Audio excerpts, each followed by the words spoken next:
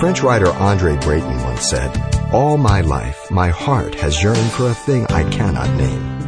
And coming up, Pastor Xavier Reese contemplates the simple truths about the aching in our hearts for something that we cannot naturally conjure, but we all desire: true love. Love is a word which has been tossed around very freely, and people have been left to themselves to really interpret what love is to each person in our society. You see, man is not only unable, but he's void of this quality and type of love which God requires each Christian to love with. Love for God and love for each other. It's the love that is described by John in John 3:16. For God so loved the world that he gave his only begotten Son, that whoever believes in him should not perish but have everlasting life. The most clearest and most simplest definition of love is giving. Our society has interpreted love taking. We don't need to be taught to take. That comes natural. You don't believe it? Watch your kid when he's 3, 4 years old and he goes out to play with others.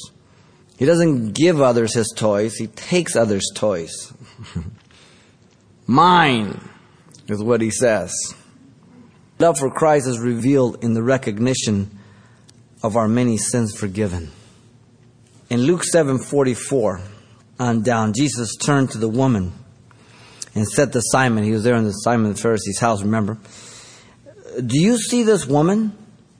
I entered your house, you gave me no water for my feet, but she washed my feet with her tears and wiped them with her hair of her head.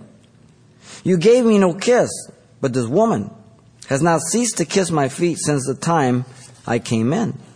You did not anoint my head with oil, but this woman has anointed my feet with fragrant oil. Therefore I say to you, her sins, which are many, are forgiven. For she loved much, but to whom little is forgiven, the same loves little. Oof. No one knows my sins more than I, apart from God.